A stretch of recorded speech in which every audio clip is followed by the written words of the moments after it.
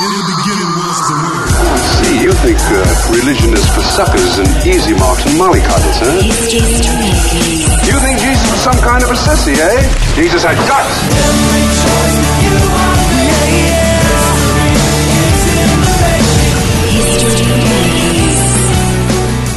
Hi, and welcome to History Makers. I'm Matt Prater. We're here with Helen Burhani, who's out in Australia speaking for Open Doors International, which is a ministry for persecuted Christians around the world. Now, I have just heard Helen share her harrowing story of persecution in Eritrea. She became a Christian at a young age and ended up preaching the gospel all over her nation and being imprisoned, being beaten, being tortured for her faith. And I've got to say, it was very hard to eat my dessert after hearing your story, the heartbreaking story of what you've been through. But to see the joy on your face when you sing. Helen's also a gospel singer. She's written some songs while she was in prison and is now has recorded those songs and singing all over the world. So welcome to History Makers. Let me first ask you, what was early life for you like? How old were you when you became a Christian? And what was your church involvement like when you were young? My name is Helen Burhani. As you know, I started to participate in church when I was 8. It's in Orthodox church. It's like Sunday school. But later my father, he built a house. Because of that we moved to another place. Then I continue with Catholic church. At that time, it's big revival in Catholic. At that time, I'm 14. Then I start to write lyrics and singing from when I was 14. Then at that time, the pastor, he get problem with Catholic church. Then he moved to another country. After that, always I'm reading books and the cassettes. There was many from Ethiopia pastors. I read their books and the CD. Because of that, I grow up like at home. Okay, so at a young age, you started, going to Sunday school. You're reading your Bible. You're writing songs. At what age were you first imprisoned for your faith? And how did your first arrest come about? It's almost before the church closed, because I've been for prison many times before the church closed. But in 2003 also I published one CD. Its name is Taqaba Akhu. Also I published one movie with one singer.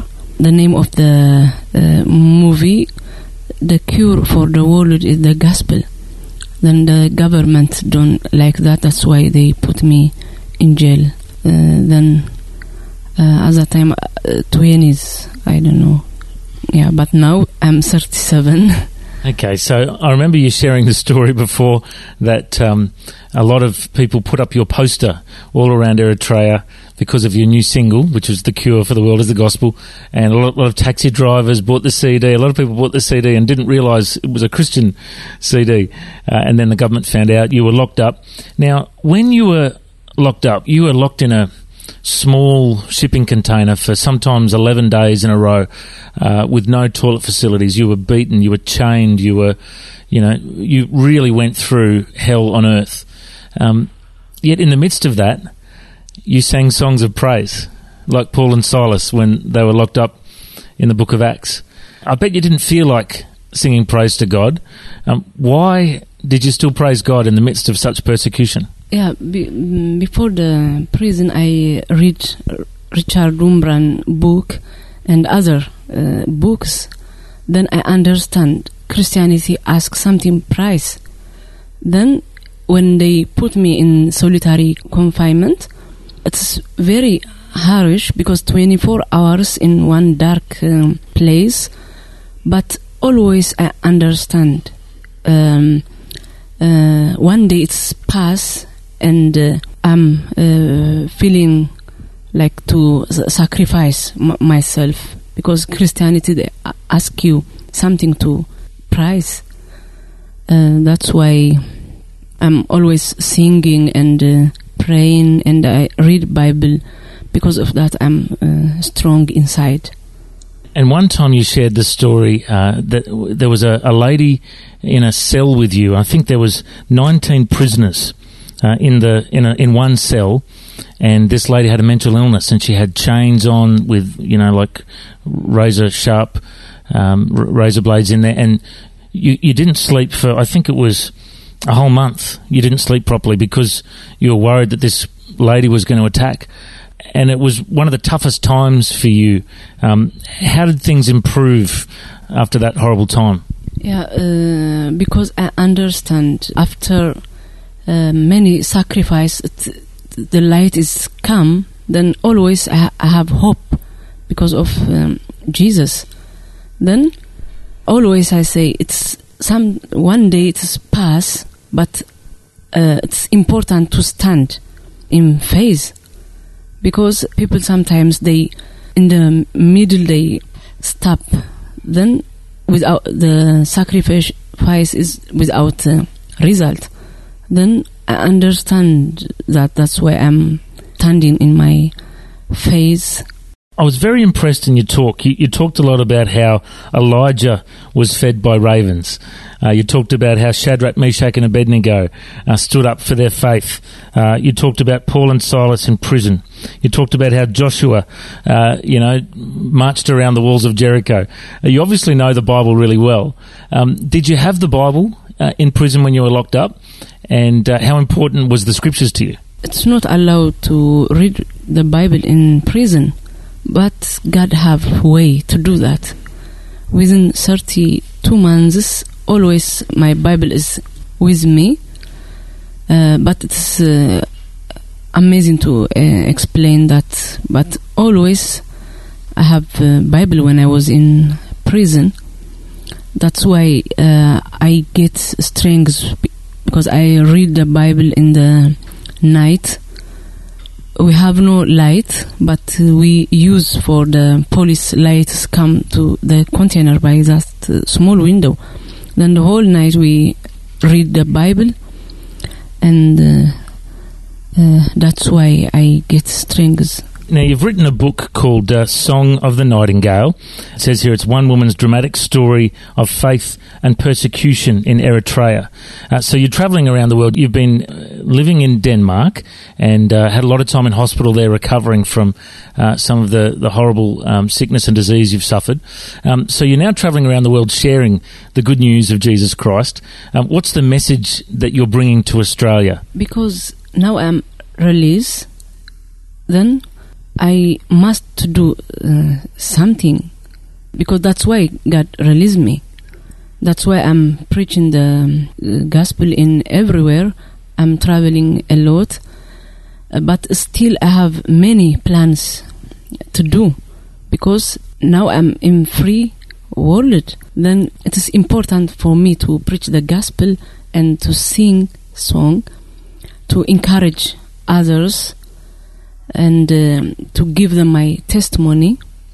That was my biggest work. Also, I have big vision to make films, CD, and before that, only I am thinking about my country, Eritrea.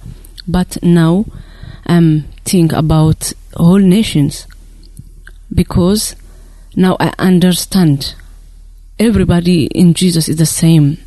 Then now that's why I'm traveling in everywhere in different kind of people. I'm not only in my country in Eritrea. Then I have a big vision for future.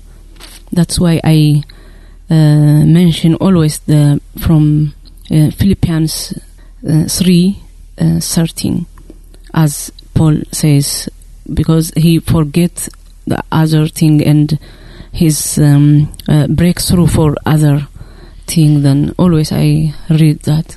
Now, for those who don't know where Eritrea is, I looked it up on Google Maps. It's near Saudi Arabia, Ethiopia, Yemen, around Sudan, around all those war-torn countries. Now, you're also in a place where lots of your friends and relatives are still imprisoned. are still persecuted. Obviously, people can support Open Doors. The website's opendoors.org.au. People can make a donation. People can sign up to the email list that goes out so they can pray for these countries all over the world that are on the World Watch list. If we're praying for the persecuted believers, what would you like us in the West to pray? How can we pray? How can we help persecuted believers? Yeah, because I'm very worried. Now I'm free, but many people, they are in containers, in harsh situation with cold in the night and warm in the day, without enough food. Also, day by day, the prison situation is very poor. Then that's important to pray about them. Some of them, they are very sick. Also, I know one woman, after I release, she's evangelist. She died because of the torture. Then I have big responsibility also. That's why I'm traveling to say to people to pray about prisoners, because now I'm the result of the prayer. Maybe one day also they are come and they stand like me.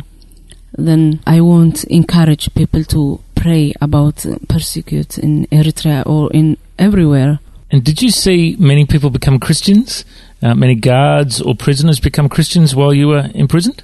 Yeah, the number of the Christians after the church closed, it is double, triple, and it's very strange. The Eritrean young people, most of them, they are believers.